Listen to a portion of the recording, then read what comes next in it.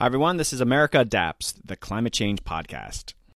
In times like this, it's smart to keep your profile maybe a bit lower, but your head up and, lay the groundwork for tomorrow. Do your job today, stay optimistic, lay the groundwork for tomorrow, because tomorrow will be better, almost certainly, than today.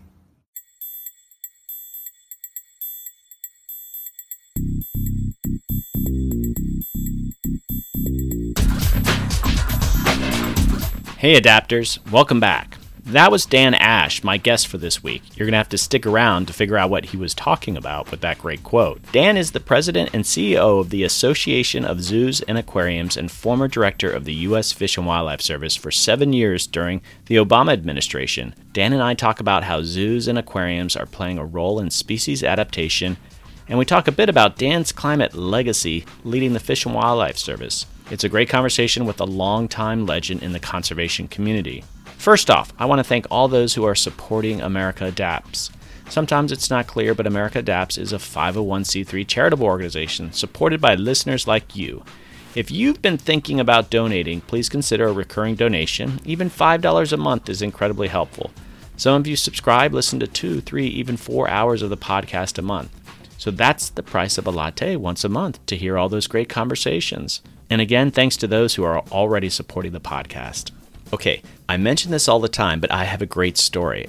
I love when my listeners reach out to me to share ideas for guests, or to share their thoughts on a previous guest, or some just want to say hello. So here's a big shout out to Kate Bishop Williams, the sessional lecturer of Health 370 class at the University of Waterloo in Waterloo, Ontario, Canada. Go King Warriors! Kate reached out to me and told me that her class of 175 students were going to listen to one of my previous episodes with guest Mark Morano, Deconstructing a Climate Change Skeptic, which, by the way, is my most popular episode of all time. Then they were required to write a one-page analysis about what they learned, specifically dealing with science communication. I wanted to see some of these when they were done, so Kate asked for volunteers to share their one-page summaries, and I got over 25. So thanks to all of you guys who shared. They were great. I even saw a couple skeptics were in Kate's class. They gave thoughtful replies, and I learned something from hearing from their perspective. I hope you guys continue to listen to the podcast. So I loved hearing from Kate. I have heard from a couple professors using the podcast, but this was in the most formal way. I'm glad it's a useful resource, and if anyone else there is using it in a similar manner, please let me know. All right, upcoming guest. I'd mentioned before I have the California Adapt series coming out in March. It's a 3-part series I'm co-producing with Randy Olson. I traveled up and down the state interviewing experts on fire, temperature, sea level rise, drought, and flood. I even got to interview the actor Ed Begley Jr., who gave us a fantastic history lesson in pollution in Southern California. Stay tuned for that. And up next, I have Jeff Goodell, contributing editor from Rolling Stone magazine. Jeff came on to talk about his new book, The Water Will Come, Rising Seas, Sinking Cities, and the Remaking of the Civilized World, where he travels the world to see how the sea level rise is impacting modern society and what we can expect next. It's a riveting book, and Jeff and I had a fascinating conversation. He's a really great guy, and we even chatted about why Rolling Stone magazine has made climate change such a priority. We usually associate that magazine with interviews with U2, Tom Petty, or other pop culture topics, but they have people like Jeff writing amazing pieces on climate change, and that episode will be out soon. All right, let's jump into this conversation with Dan Ash. Hey, welcome back, Adapters. On today's episode, I am very excited to be hosting Dan Ash, President and Chief Executive Officer of the Association of Zoos and Aquariums, or AZA. Prior to this position with AZA, Dan was the director of the U.S. Fish and Wildlife Service at the Department of the Interior for 7 years during the Obama administration. Welcome to the podcast, Dan. Thank you very much, Doug. You can't get rid of me, can you? No. You left that world, and now here I am back in your business. So. I'm glad you're here. Climate change is a great topic. It's a great topic for our members as well, the people that are really concerned about the conservation of animals in nature. I want to talk about two topics here, and so I think I mentioned this to you, is that I want to know what AZA is about, and obviously there's some climate change questions I have with that, and then I would like to talk about your time in the federal government with the Fish and Wildlife Service, because I think a lot of people are very interested things are a bit different these days. And so just your thoughts and perspectives of what's going on and, especially in light of your legacy with climate change at the Fish and Wildlife Service. So that's what I'm hoping we'll do here. Great. Well, I'll start off with the Association of Zoos and Aquariums. We are 230 members, and in order to be a member of AZA, you have to be accredited by AZA. And our accreditation standards are widely viewed as the gold standard in the zoological community. So we represent, for instance, about 10% of the people who are licensed to display animals in the United States. So very high standards of performance for animal care, guest experience, conservation, research, education. So in order to be AZA accredited, you have to be really a kind of full service zoological institution. And they are mission-driven organizations, so they're purposeful. The display of animals in any of our facilities is really driven by the notion that those animals are there for a purpose. They're there to help inspire the public to care for and to conserve animals in nature. How's climate change coming up at the AZA? I've been on your website. I've sort of dug around and do a lot of education. So how... And could you maybe how long have you been at AZA now? Just a little over a year now. You are in AZA, though. It's not the 3-month honeymoon or anything. No. Is climate change coming up through the zoos or the work that you're doing with AZA? It comes up all the time because these institutions are science-driven organizations. They apply science every day in the context of animal care, and they apply science in the context of helping to conserve animals in nature. So climate change is a issue of grave concern to all of our members. I guess I want to hear more too. Yeah. Like you have zoos, and the zoos are everywhere. They're in red states, they're in blue states, and I'm sure you guys view them as they're ambassadors for conservation, for look at this world that we live in. And I've gone to some zoos where there's really, do you describe it as waysides? That's what they do in the National Park Service. The signage is waysides. And so some zoos have some really great climate change waysides saying this is what's happening to these species. Here are the threats. Now, do you feel consistently across the board that most of the zoos are talking about climate change? Because you think of the species that they're inevitably, some of them are being impacted by climate change. Are you seeing that in the zoos?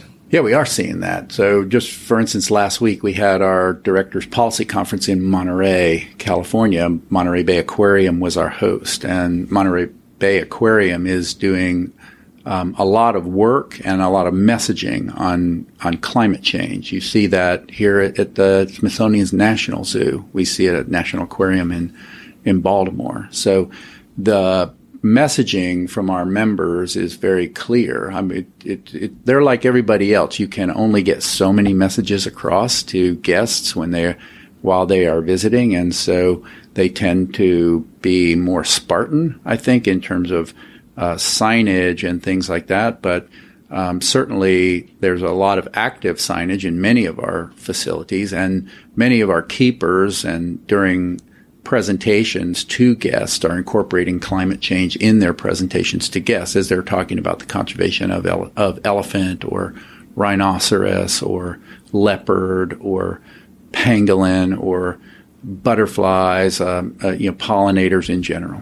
But are there any zoos that sort of give you feedback saying, you know what, we get too much grief when we talk about these things, or we put up a display and we've heard nothing but complaints? And do you get that kind of feedback here at AZA? I don't get that kind of feedback. If anything, I think our members are looking for more ways to convey climate change. So it's a complicated subject, as you know. And so how do you convey that in very kind of simple terms to guests who are spending, maybe 3 to 5 hours with you on any given day? They're there to have a good time, and we want them to have a good time. And you don't want to confront them with too much bad news. And it's not only climate change, it's something like the kind of epidemic in the poaching and trafficking of elephants. So when guests are there and they're seeing elephants, you can convey some information, but you don't want it to be so stark and so disturbing that it essentially numbs them to the message that you're trying to get across. And as you know, climate change is the same. You have to present it in a way that is inspiring to your guests and not depressive to your guests. And so I think that's the challenge at zoos and aquariums. And when they present the information, I don't get the sense from our members that they're getting negative feedback, that people don't want to hear it. The question is always, are they hearing it, right? And so I think that's the challenge for us, is to convey that information in a way that's helpful and engaging and inspiring. Yeah, I think of zoos and the volume of people that go through zoos. I mean, there's this incredibly popular people. 200 million guests, in almost 200 million guests in 2017. And with that number will exceed 200 million guests this year. And many of them are school-age children. Probably more than 60 million of those are school-age children.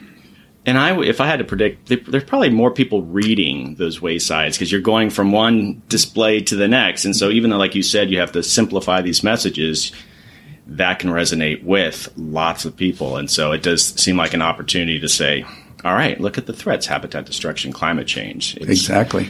And that's throughout our zoos and aquariums. Last year in September, we had our annual meeting in Indianapolis, and Indianapolis Zoo was the host. And so, and has been an amazing, inspiring thing to me coming to this community, is that when you look at the mission statements of most of our members, it's not running a zoo. So the mission statement for the Indianapolis Zoo says nothing about running a zoo. Their mission statement is about conserving animals in nature. And so they are a conservation organization. And when you go there, for instance, when you go and you see flighted macaw at Indianapolis Zoo, their messaging is all about the plight of macaws in the wild and what's happening due to deforestation and climate change. As I have new guests on the podcast, I have to do a lot of my own homework, and I guess I haven't thought about zoos and aquariums much. I've taken my two sons we love aquariums and love zoos, and what really is their role. And I just recently did a snow leopard episode. Oh, yeah. WWF and Snow Leopard Trust played a big part. And what was surprising to me, the whole point of the podcast was talking about adaptation in Central Asia, where the snow leopard's at. But then what kind of came out of that is like the network of zoos that play a role in snow leopard conservation. It's really just this. I mean, is AZA part of that, or are they kind of doing that on their own? Oh no, AZA is the centerpiece of that. And so breeding an animal like snow leopard is inherently difficult. And so you'll hear people talk about crack the code, right? You have to get a lot of these animals to breed in human care. You have to crack the code. You have to figure out what it is that stimulates a reproductive behavior, and then how to get a mother cat to care for those young, and if she won't, then how do humans care for them? And so a couple of AZA institutions have been instrumental in cracking the code on snow leopard and clouded leopard and cheetah. So institutions like the Smithsonian National Zoo here, Memphis Zoo, even Cape May Zoo, small zoo in coastal New Jersey. Have you ever seen a snow leopard in the wild? I've never seen a snow leopard in the wild. It's a lifeless kind of thing, but you have to be really lucky to see them in the wild. So I had quite a few researchers, snow leopard researchers, and I'd ask them that question, and most of them saw one, but they had a chance to go out there over and over. But one of the researchers, Chinese researchers, she went up and she came within like 2 meters of a snow leopard. It just came out and didn't take off, and so she was traveling with Robert Scholler, the snow leopard, the famous biologist. Yeah, well, and most of our members too are, of course, they're caring for and learning about these animals in the zoo environment. Ex situ, as scientists like to say, but they're also engaged in conserving these animals in nature, and so all of them contribute directly to conservation in nature. And our members, 230 of them, last year contributed $216 million collectively to field conservation. So that's money that went to the field to support research and conservation on animals like snow leopard. And a lot of that is funding work in climate change and climate adaptation. And so as we are dealing with the conservation of coral, for example, many of our aquariums are funding work that's right at the cutting edge of what's driving ocean temperature, what's driving salinity and pH, and how does that relate to coral reef adaptation. A lot of them are doing coral rearing and learning how to grow coral in an aquarium setting, and then how to take that into nature and try to figure out how we might be able to begin to help coral reefs adapt in the future. Do you hear that language specifically? This podcast is mainly about adaptation, how we're going to adapt to climate change and the signage. I mean, are people specifically talking about adaptation at the zoos? Because, we're helping animals adapt versus adaptation's its own field. Now, are zoos and aquariums specifically participating in those discussions, talking about vulnerability assessments and scenario planning? And is that something that's coming up? I know less about that, although I'll say that our members, we have a whole network of zoos that are responding to natural disaster. And so certainly in Hurricane Katrina, we had the Audubon Zoo and Aquarium in New Orleans, and they were ground zero in Katrina. And this past year in Texas with Hurricane Harvey, we had the Landry's Downtown Aquarium, Houston Zoo, San Antonio Zoo, Texas State Aquarium in Corpus Christi that were all right in the teeth of that storm and kind of responding in real time. Well, then that leads to questions about how can you reduce vulnerability in the future. And so certainly at Audubon Zoo in New Orleans, they've taken steps post-Katrina to minimize their risk. And certainly in the wake of Hurricane Harvey and Irma in Florida, we'll have facilities like Naples Zoo, which was, again, that's where Irma made landfall, is right in that part of Florida. They'll be taking steps to look at the damage that happened and how can you mitigate that damage in the future in terms of redesign of facility, elevation of structure, movement of structure, how you manage trees. A lot of the damage in members in Florida was tree damage, falling trees, damaging facility, damaging fence. They're, I think, constantly going through that process of adaptation. I wasn't even thinking about that way with the infrastructure of zoos. That's obviously something to think about. I guess I was more thinking of the role of zoos and aquariums as the climate changes, as the sort of natural systems, some of them are going to unravel. And people be like, Doug, all right, zoos, sometimes they're considered quite controversial. Some people don't like zoos. I like zoos. I like aquariums. Some I think will run really terribly. I'm sure that concerns you guys a lot. But more along the lines is that are zoos and aquariums going to just be arcs for species? Do you think of how some of these systems are going to unravel? And maybe that's a role that zoos and aquariums haven't maybe even thought about much. It's just like these systems are just coming apart and we offer a place for that. So a couple of things on your statement. There definitely is a thing called, they're definitely, zoos and aquariums are like everything else. They fall on a scale from great to good to bad. AZA members tend to be on the great end of the spectrum, so good to great. There is definitely something called a bad zoo and aquarium, and that's something that I think we have to increasingly recognize and address in our larger community. The performance of a great zoo is one that does exactly what you're saying. Now, ARC means we probably can't do that. So as we're living in the midst of what scientists are calling a mass extinction, we can't be the place that is the harbinger of the last of everything, because you simply don't have the space, you don't have the capacity, don't have the budget to support that.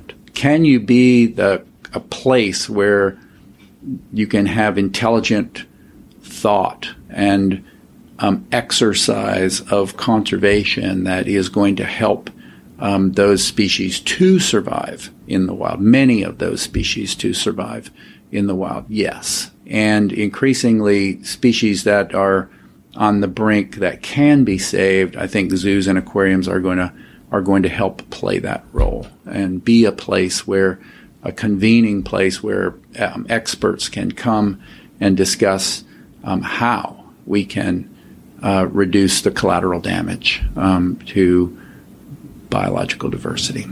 This must be hard for you, though. Just I wonder personally, you go from the Fish and Wildlife Service and the National Refuge, and the whole point is to preserve these systems so that wildlife has places to live over the long term. And now you're at zoos, which you're more focused on this sort of, you're artificially managing these species, and so it's a bit different. So it must be sort of a bit of a culture, because you're not managing zoos and aquariums or finding policies to manage them naturally. I know you do education and things like that, so that must be a bit of a culture change. Well, they do, though. So, for instance, I mean, coming here, I know a big cross section of this community because I've worked with them before. So, San Diego Zoo, for instance. I mean, I've worked with San Diego Zoo for years and years on Hawaiian birds and the conservation of Hawaiian birds. And I think, as you know, I mean, the key ingredient in success or failure with Hawaiian birds is understanding the impact of climate change. As the climate warms in Hawaii and invasive mosquitoes are carrying avian malaria upslope in Hawaii, and that's really in combination with habitat loss, that really is what's driving these Hawaiian birds toward extinction. They have increasingly smaller and smaller refugia from diseases, invasive diseases like avian malaria. And so San Diego Zoo Global has been a constant and significant partner for the U.S. Fish and Wildlife Service in conserving that important slice of biological diversity, native biological diversity in Hawaii. And so the birds that are in captivity and the reproductive techniques that San Diego Zoo Global has been bringing, and the research and the understanding that they've been bringing has direct applicability to conservation at the landscape scale in the field. The same is true with something like Hellbender, which St. Louis Zoo, several other of our members like Columbus Zoo and Aquarium are helping to rear in captivity. And they're rearing, and these are animals that take several years to get to the point where you can release them. But they're releasing thousands of animals a year. But in order to have that be successful, you have to understand the hydrology and the ecology of entire aquatic systems in Appalachia and in the Mississippi River Valley. And so, again, that relates to climate change and what's happening to temperature and hydrologic cycle in these river systems. And so it's a species like Hellbender, but it's an aquatic. It's a wide-ranging ecological system that you have to understand in order to do the work well. You know, I guess part of what I'm getting at, too, is when you were at the Fish and Wildlife Service, you would have like an adaptation workshop, and you would come up with a list of options. It's like, well, we need to expand the landscape to have these areas for the wildlife to move into. So there's different ways of trying to finesse the natural environment to adjust. All right, let's build in some options here. And at some point, it's just, that's not going to cut it. And I think I was involved with some scenario planning on the key deer. And you've been down there, you know it well. And one of the scenarios was to just translocation is an option for adaptation. You move the species somewhere else. And if you move the key deer to the mainland, it just basically becomes a genetically deficient deer species that's competing with like more healthy deer. Right. And that's translocation.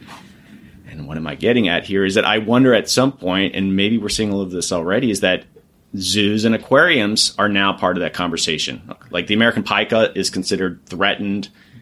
At some point, they're just going to snuff out in the wild. do zoos and aquariums kind of fly in and saying the future of these species are through zoos? This is an adaptation action. And do you feel like that's happened anywhere, or do you think that's going to happen in the future?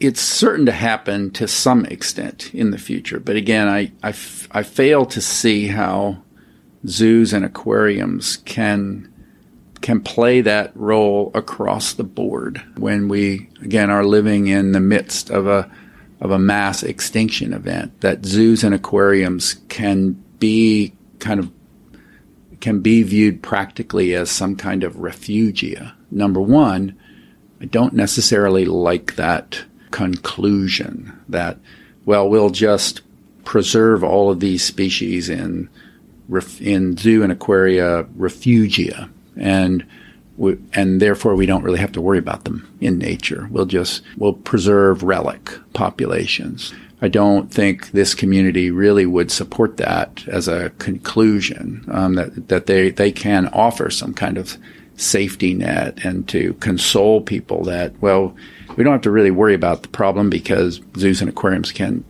take care of all of these species. It's impractical, number one, and it's not the right policy conclusion. I think zoos and aquariums can and must be a part of the solution to the problem. The solution is engage and inspire people and tell them a complete story about what's happening to animals. And the good news is, like we talked about, people are coming to zoos and aquariums. They're coming voluntarily. They're walking through the gates. More and more people every year, they're coming there because at some level they love animals. What we, I think, are uniquely positioned to do is build a conservation-minded citizenry and people that, number one, love animals. And when they come to a zoo or aquarium, they love them more. And then at that point, inspire them and give them a positive, optimistic message about what they can do to make a difference. You're wearing your Fish and Wildlife Service optimistic hat on that one. I'm very positive on the podcast, but to me, the future is unclear. I see zoos and aquariums of potentially being sort of living museums. Well, they will be to some extent, but again, they have to.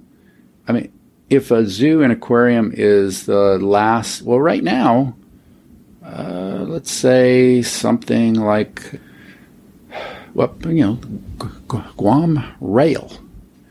If you want to see a Guam rail, then you can go to Philadelphia Zoo, and you can see one. You can't go to Guam and see one because they're extirpated from the wild. Now, the Philadelphia Zoo is a place that's working to figure out, what are we going to do with Guam rail? Can we succeed on Guam? If we can't succeed on Guam, is there another place in Micronesia where we can put these birds? Same thing with the Guam kingfisher. You can see one at Philadelphia Zoo. I did a couple of weeks ago when I was there. So that is like on a broader scale, the key deer analogy. If they can't exist on Guam, and reality is they probably can't, then can we find another home for them?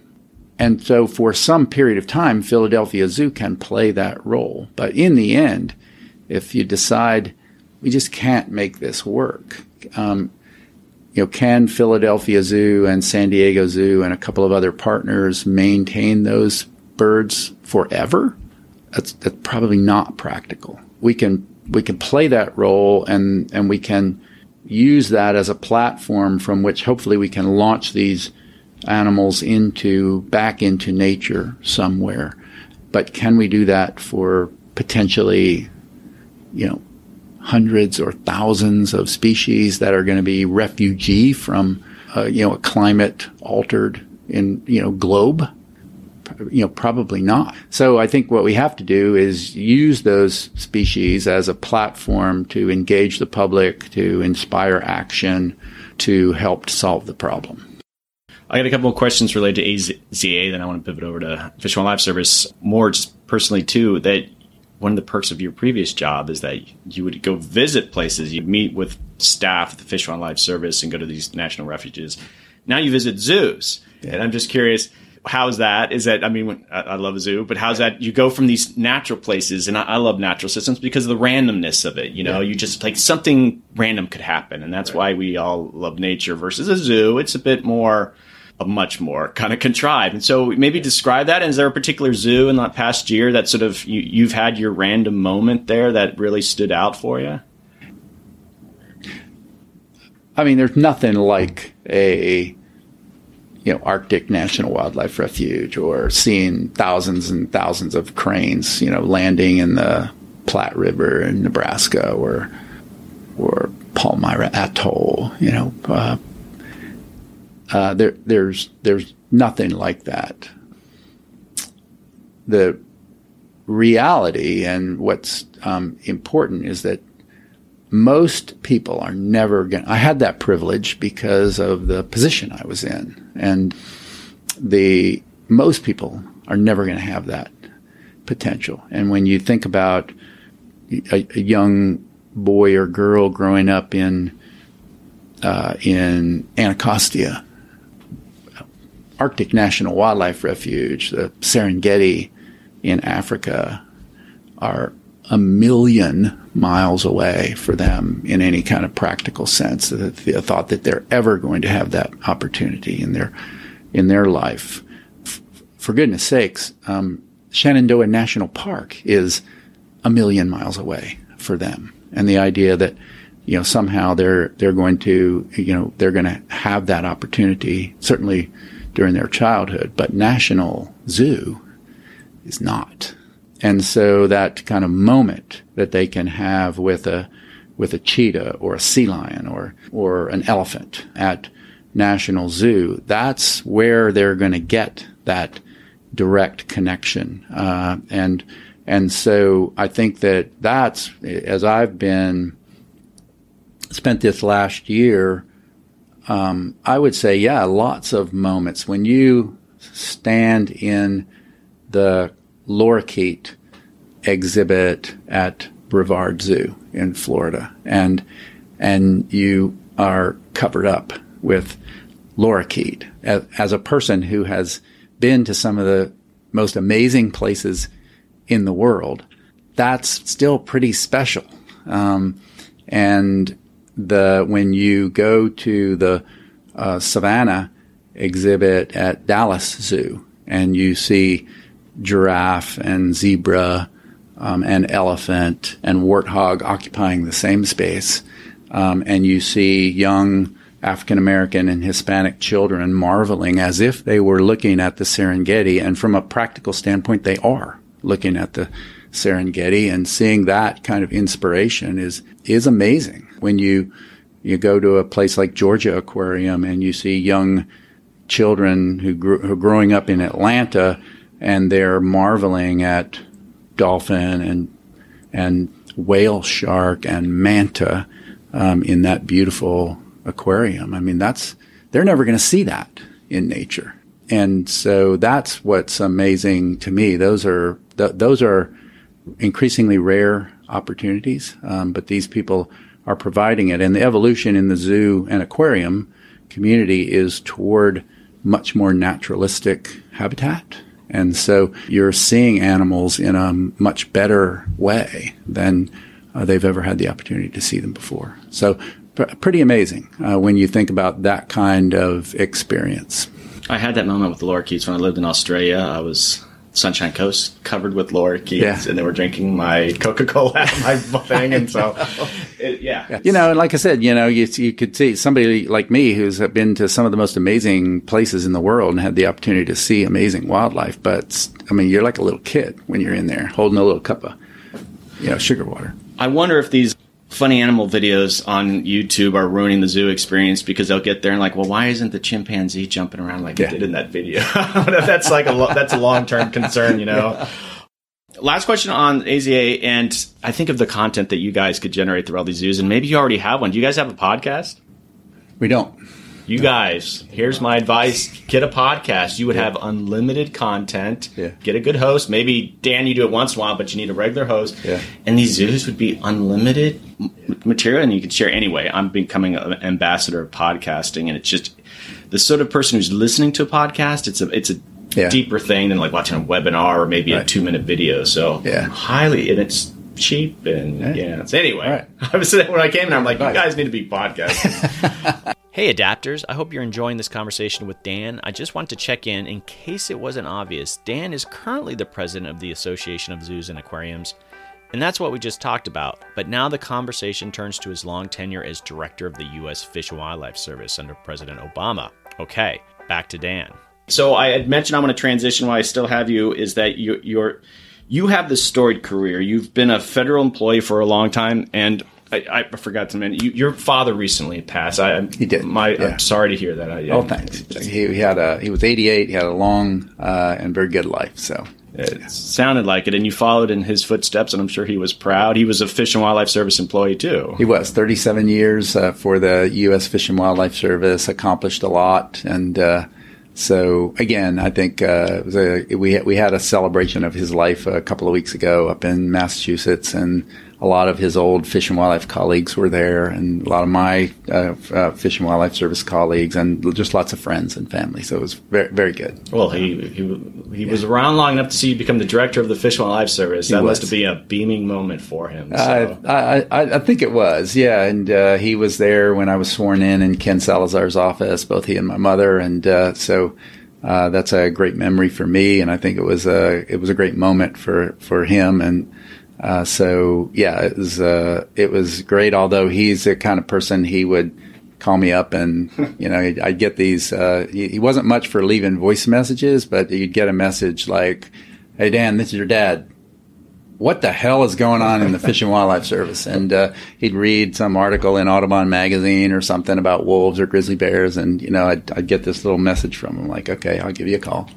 Right. So he goes from being father to he's just a rank and file employee. You're doing everything wrong. The director's always doing everything wrong. So, exactly. And he's got a phone call. He can get a hold of you. So that's fun. But the Fish and Wildlife Service is a great place, as you know. I think we were one of, if not the first, natural resource agency to develop a climate change strategic plan. We did that. Well, it was published at the beginning of the Obama administration, but all the work and the spade work for that was done during the Bush administration. And so in a climate that people generally thought was pretty unfriendly to climate change and talk of climate change, had previous directors like Steve Williams and Dale Hall, who not only allowed but promoted work into the issue of climate change and what it meant for wildlife conservation. And any professional in the field can look at the science and come to the conclusion that the climate is changing. And so regardless of the cause of that, so you could, in the Bush administration, what we could do is we could set that aside and say, listen, let's not argue about what the cause is. We can see the data. We're all science. We're trained. This is a scientific agency. We know it's going to have huge consequence for the conservation of wildlife. So let's begin to build the capacity to deal with that. And so even during the Bush administration, we made tremendous progress, and we were able to publish our climate change strategic plan right at the beginning of the Obama administration. So our interaction, I think I met you when I was working for the state of Florida, the Fish and Wildlife Commission down there. Mm-hmm. Nick Wiley, you know Nick very well. And I created this climate change course, and I was recruiting speakers to come down, and every month I'd have a different speaker, and it was a great lineup. But then I'm like, I want to get Dan Ash. And you had just become the director of the Fish and Wildlife Service, and I asked Nick, can you help out here? Can you help recruit? And then all of a sudden you agreed not only to participate, but you were going to come in person. I just, a couple things. I want to thank you again. That, it was just a big thrill for everyone down there. It's like the director's coming down to talk to our class. And I guess my next question, well, why the heck did you do that? Well, I think, it is the overarching issue for the conservation of wildlife, terrestrial, aquatic, marine life. You can't, our job certainly is to work in the here and now, but also to chart a course that's going to provide for abundant and healthy distributed populations of fish and wildlife into the future. And so as you look into the future, you can't have a strategy that doesn't think about and deal with the effects of changing climate. And so for me, it was and is an extremely important issue for all conservationists to be aware of and to be engaged in. And you can't conserve waterfowl in the United States without starting to think about the landscape of tomorrow. We can look at the prairie potholes in the Dakotas and in the prairies of Canada, and we can see where waterfowl are being produced today, and we know that, and we do that very well. But where are those wetland resources going to be 10 and 20 and 50 years from now? And so if we're not beginning, because land conservation is a long-term proposition, so we have to begin to acquire the wetlands of tomorrow today. And if we don't do that, if we're not aware enough and smart enough to do that, then that waterfowl resource that supports a great tradition of waterfowling in the United States, and then the millions and millions of birds that use that same habitat are going to be at risk in the future. You know, another thing I wanted to bring up, though, I remember I had just accepted the job with the National Park Service, so I was moving to D.C. When you spoke, I had accepted it, and it was the last few months. And just as an aside, I remember when I told you that I was joining the Park Service, we were walking down the hallway, and I don't know if you remember this moment, and you just kind of gave me that look. You're like, oh, the Park Service. And you kind of looked down, and I remember going, I wonder what that's all about. Yeah. And I lasted 2.5 years at the National Park Service. Yeah. Great people doing some great things, but I look back, I'm like, maybe Dan was sort of, maybe Fish and Wildlife Service would have been a better fit for me. But anyway, I don't know if you remember that moment. I do remember that. And I mean, the Park Service is an outstanding organization. I love the national parks and the Park Service. And some of my best professional friends are in the Park Service, and John Jarvis, the former director, is a great colleague and friend and a leader on climate change and adaptation. And but coming into an organization like the Park Service from the outside, especially on an issue like climate change, that's a tough chore. It's a very traditional, very kind of process laden culture. So I knew it'd be a challenge for you, but I'm glad you did it. And we all need to kind of lean in and take risk at some parts in our career, and I think that was a good one for you to take. I'm sure you learned a lot. Well, I was there at all the early conversations at adaptation with the Obama administration, but it was just the Park Service people, your average Park Service, and even Fish and Wildlife, you start doing a summer job when you're 21, and you work your way up. I came in D.C., like a GS 14, and you're almost like a hired assassin, and it's that mentality. And I really like John Jarvis. Yeah. He could out-talk any of us on climate change. I'd sit there, listen to him, and I'm like, I do this day, and he can kill me and just explain this to the public. But yeah, the culture was just, a little bit toxic in DC. So it's like all big organizations. I mean, they have a defined culture. They have a way of doing business. They're conservative at their core. So something like climate change is going to be. I mean, I think the Park Service has shown some great leadership. It's a slow-moving machine, and the Fish and Wildlife Service can be much the same way. So. Well, to all my Park Service listeners, I know who you are. I love you guys. You're doing some great climate work, even in this hostile environment. On that note, I want to switch back to the state wildlife agencies. When I was in Florida, I was there between that transition between Governor Charlie Crist, who just said, all in climate change. And I was also there in the transition to Rick Scott, who famously banned the term climate change. And to Nick Wiley's credit, and I'm not trying to throw him under the bus here because he's moved on. He's with the Ducks Unlimited now. Yeah, right. Mm-hmm. That was an interesting move. He did a really amazing job with that transition. He handled it beautifully. How could you? And what surprised me once I left, we created a whole team working on climate change, and they're still doing it. Yeah. They were able to keep their heads down. I don't know if you tracked that very well when you were still there, but they put their heads down. They weren't doing communication with it, but they're like, we're slogging away. So. I think in a state like Florida, it's again much the same as I was talking about the Fish and Wildlife Service during the Bush administration. I mean, you could bump your head against the wall if you wanted to, but we really didn't need to. So it's like, okay, we weren't the EPA. We weren't the ones that were going to solve, greenhouse gas emissions, but we could talk about climate change, and you could look at evidence, and you could get people to say, okay, well, if we're going to conserve wildlife, then we need to know something about climate and how it's changing and what that means. In a state like Florida, you can't think about a city like Miami or Tampa or Jacksonville and not think about, okay, we have to plan the infrastructure needs and the water supply needs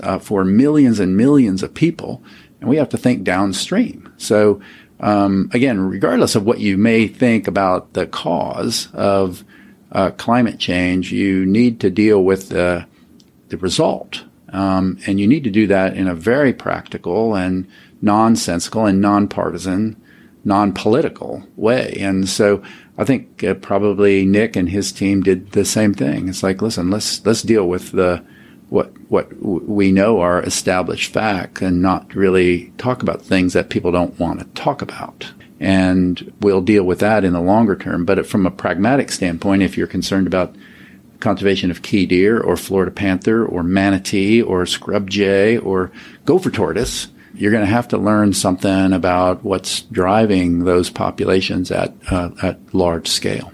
Well, it gets to a point where you show up to meetings with the cities or local planning units, other folks that aren't sort of in denial about climate change. And if you're a state employee, I mean, it's almost a bit embarrassing that you go and you can't participate in a productive way because we can't. It's just can't talk about it. It's almost humiliating because you're there to be a part of this collaboration. In the middle of the Obama administration, I had a manager out at Chincoteague National Wildlife Refuge. They're going through developing a comprehensive conservation plan for the refuge, and they were doing that jointly with Assateague National Seashore and the Park Service. So we're working together, and they were doing what they should do, and they were talking about climate change and what it means for erosion and facility design and public access. And the manager said to me, "Well, Dan, the problem is I have a local mayor and town council in Chincoteague, Virginia, that simply doesn't believe in climate change, and they don't want to talk about it. They won't talk." And so, again, at a very kind of real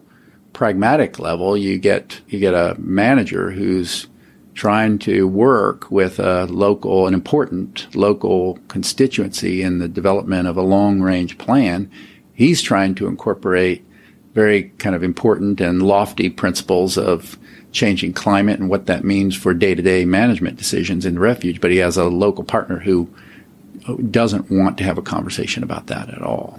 On that note, I think of AFWA meetings, Association of Fish and Wildlife Agencies. You went to pretty much all of those. It was your bread and butter. And for folks, this is just an association of all 50 states and the territories. They have wildlife agencies, and so they have this annual meeting and more or less 2 meetings. And so a lot of them are very conservative, and there's the hook and bullet kind of mentality for a lot of state agencies. For the longest time, we're managing wildlife for hunting and for fishing, and that culture is changing it, but in some ways it's very old school. And you would go and you would talk to folks, or sometimes you would give a talk in front of a group, and you'd mentioned earlier about the idea that we have to be driven by science-based decisions, and you know where I'm going with this. And 49 out of 50 of those state directors generally were white males, a lot of them very conservative, and not doing squat on climate change. And to me, it was sort of like negligent, like you're not bringing that science into the management of the species in your state. And I mean, I know you must have been a bit frustrated, and you're not working there anymore, so you can just lay it all out. You can let your hair down, right? You're correct that maybe 49 of 50, and in some cases 50 of 50, right, were men, white men, and but it's a little unfair to say that they were not, that all of them were not interested or engaged in climate conversations. I would say, I would actually say most of them were. And so, for instance, they had AFWA formed a committee on climate change, and at most meetings, that committee was packed. It would be consistently one of the most attended meetings at the AFWA conferences. And so I would say that the leadership in general was good to excellent. And so you had people like certainly Nick Wiley, but people like Dave Whitehurst in Virginia and Ken Elo in Maine and Nick Wasley in Arizona and So just across the board, people that were exhibiting kind of day-to-day leadership and on changing climate. And so I think across the board, I would say the kind of leadership was good to exceptional. But there was a hardcore group of folks who didn't want to talk about it. And sometimes you would have a director who, for whatever reason, they probably their personal position would have probably been more progressive, but they had a governor and a commission that didn't want them spending any time on the issue at all, and so there was kind of that kind of political aspect of it. But broadly, I would give the state directors a good, I'd give them a good C to B plus, I think.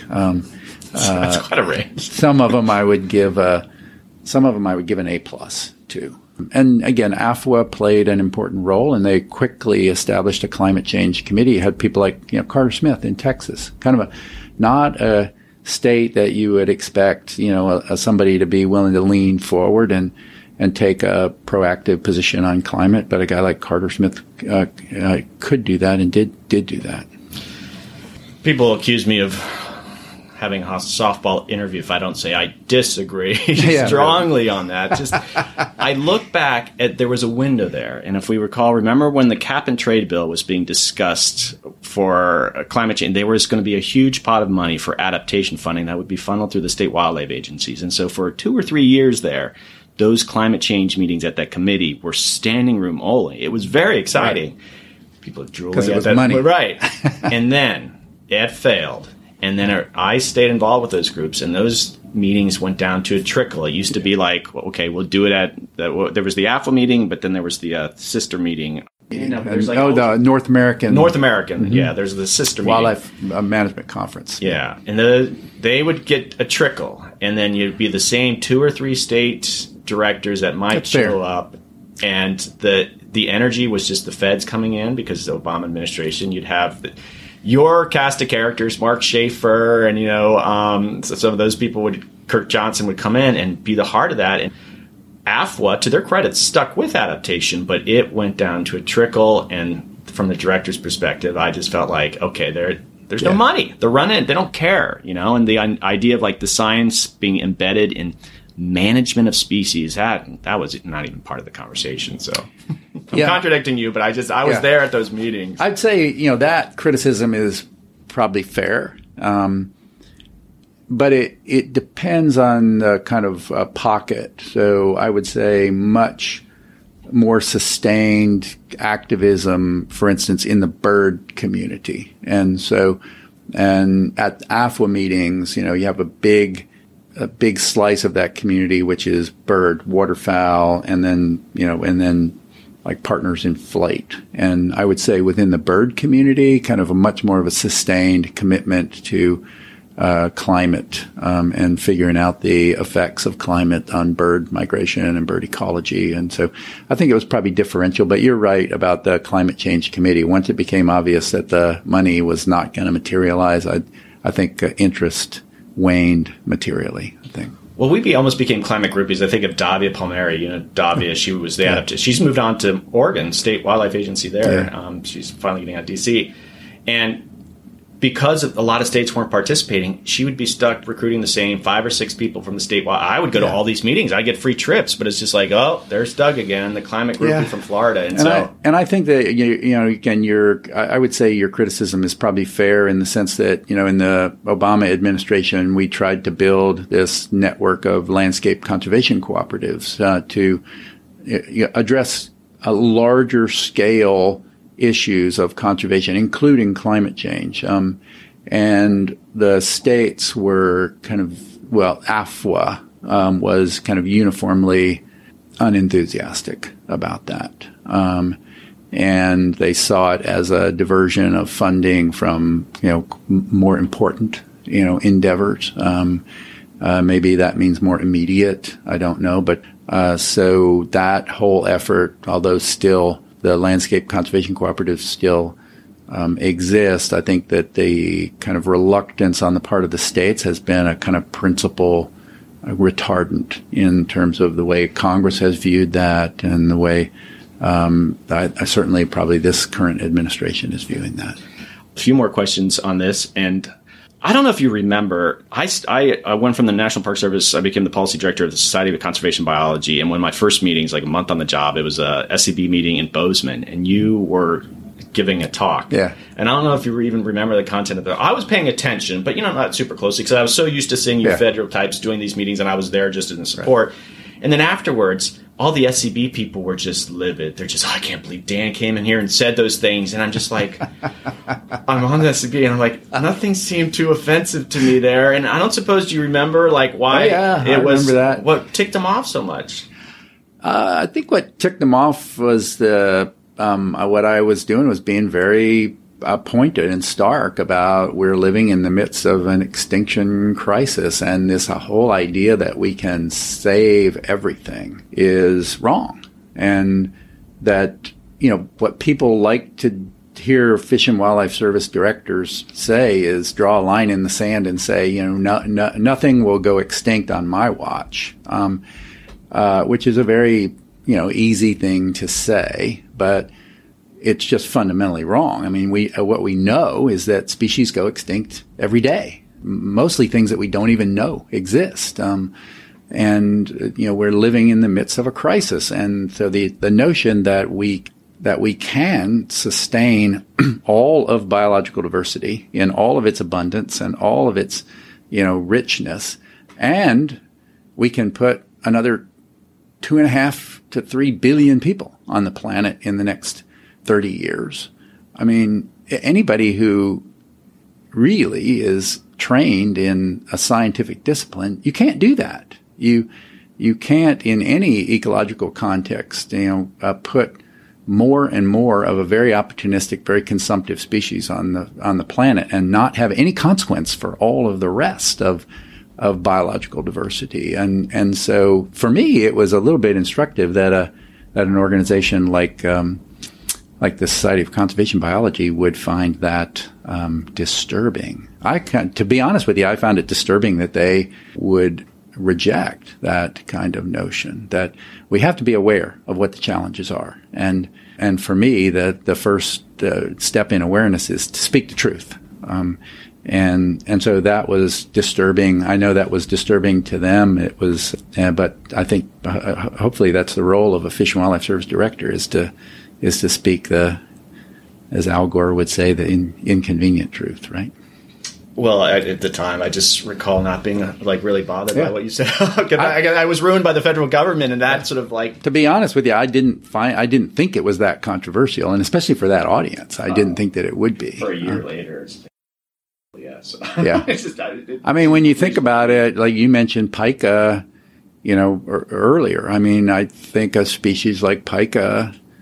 When the Fish and Wildlife Service made its listing determination, clearly climate is driving those populations. They're kind of, those mountain environments are going to increasingly become islands, sky islands, right? They're going to retreat to higher and higher elevations until eventually there won't be any habitat for them. And so, when that's going to happen, certainly subject of dispute. I think we'll have pika for the foreseeable future. But, in the long term, are they going to be able to make a living? Probably not. Hawaiian birds, debatable. Whether we can solve those, very vexing problems. And, ocean, the marine environment. When you see, I'm trained as a marine biologist, and when you see ocean temperatures and pH changing, those are huge drivers of ocean ecology. And the idea that we can sustain all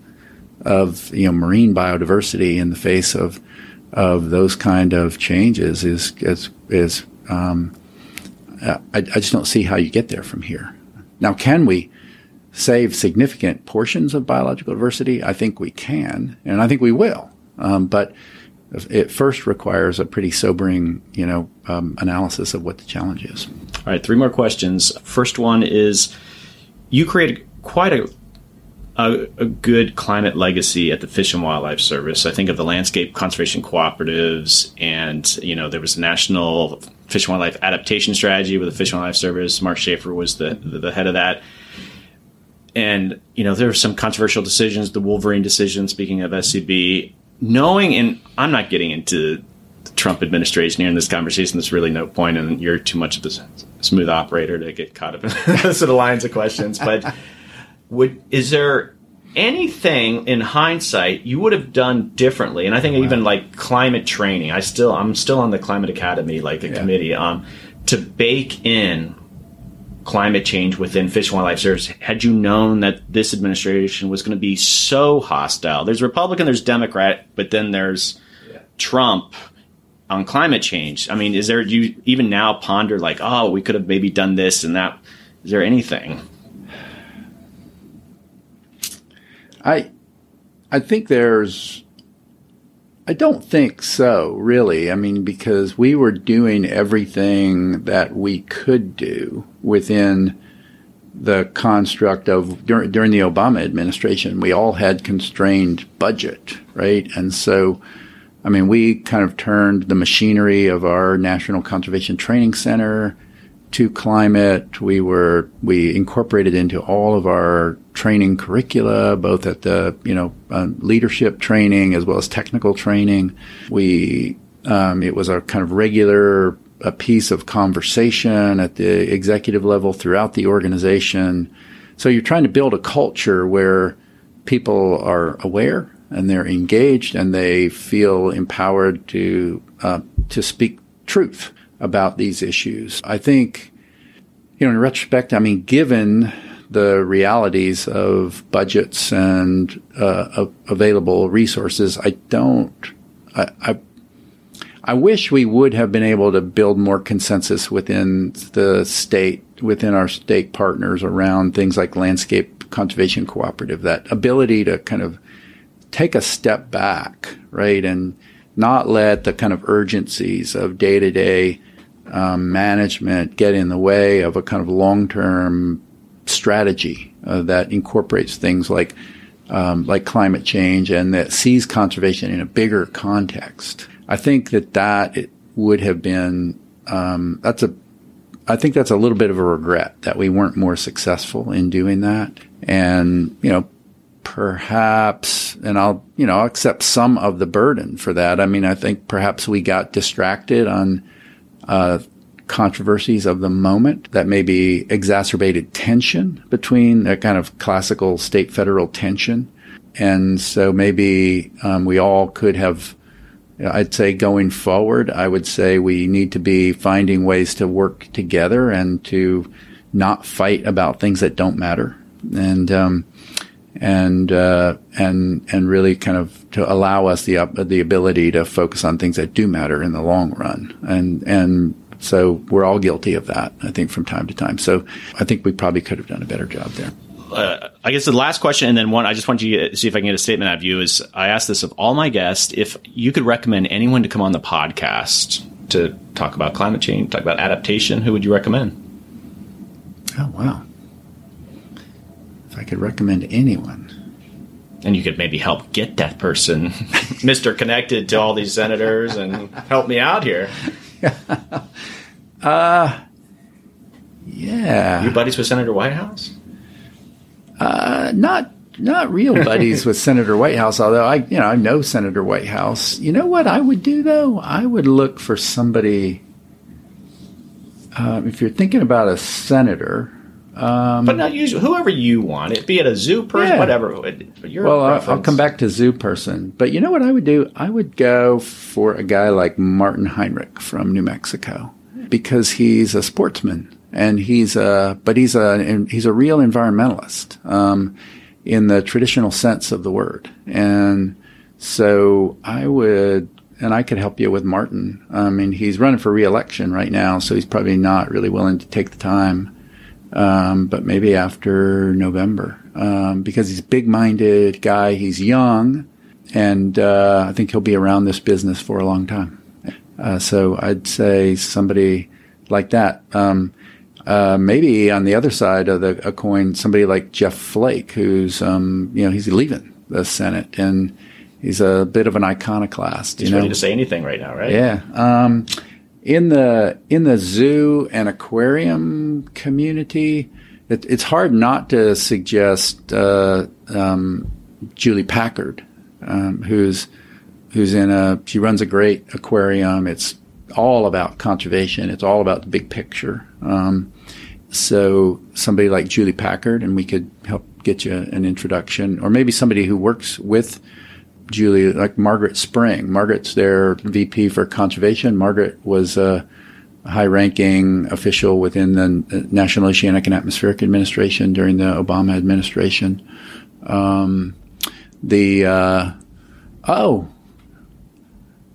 Kathy Sullivan. Speaking of, Kathy's retired. Huh? It's always better. There's more else. And she's living in Columbus. She's writing a book. She's obviously a former NOAA administrator, former shuttle astronaut. Kathy. You should get Kathy. I can help you with Kathy too. Awesome. Yeah, I'd definitely do that. On the zoo side, what you might do is Dennis Kelly he's the outgoing director of the Smithsonian National Zoo. Okay. He ran Zoo Atlanta. He was an executive with Coca-Cola before that. He's run an energy company, a small energy company. Dennis has a breadth of experience. He's now running Smithsonian Enterprises, but he's in the process of retiring too. And Dennis, as a matter of fact, as we speak, he's hiking up Kilimanjaro. But Dennis would be a great person to talk to. All right, last thing I could get out is that we didn't jump into the Trump administration, how things are differently, but I talked to people at the Fish and Wildlife Service still working there today, and is there anything you could say to them?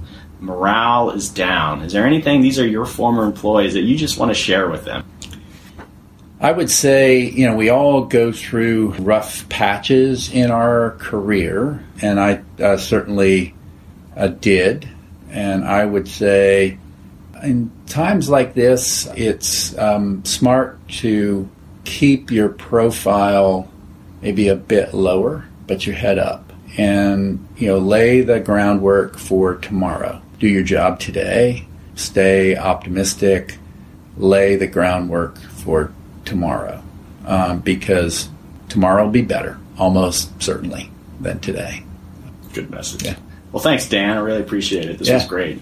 Thank you, Doug. Thanks for what you're doing. It is the issue of our time, and when you think about it, and you think about children and grandchildren and kind of future of this planet, I think that this issue of climate change is one that we have to spend much more time thinking about, and it's about tomorrow. So to lay in the groundwork so that we can all be successful tomorrow. So, all right, great, thank you. Okay, Adapters, that is a wrap to a fantastic episode.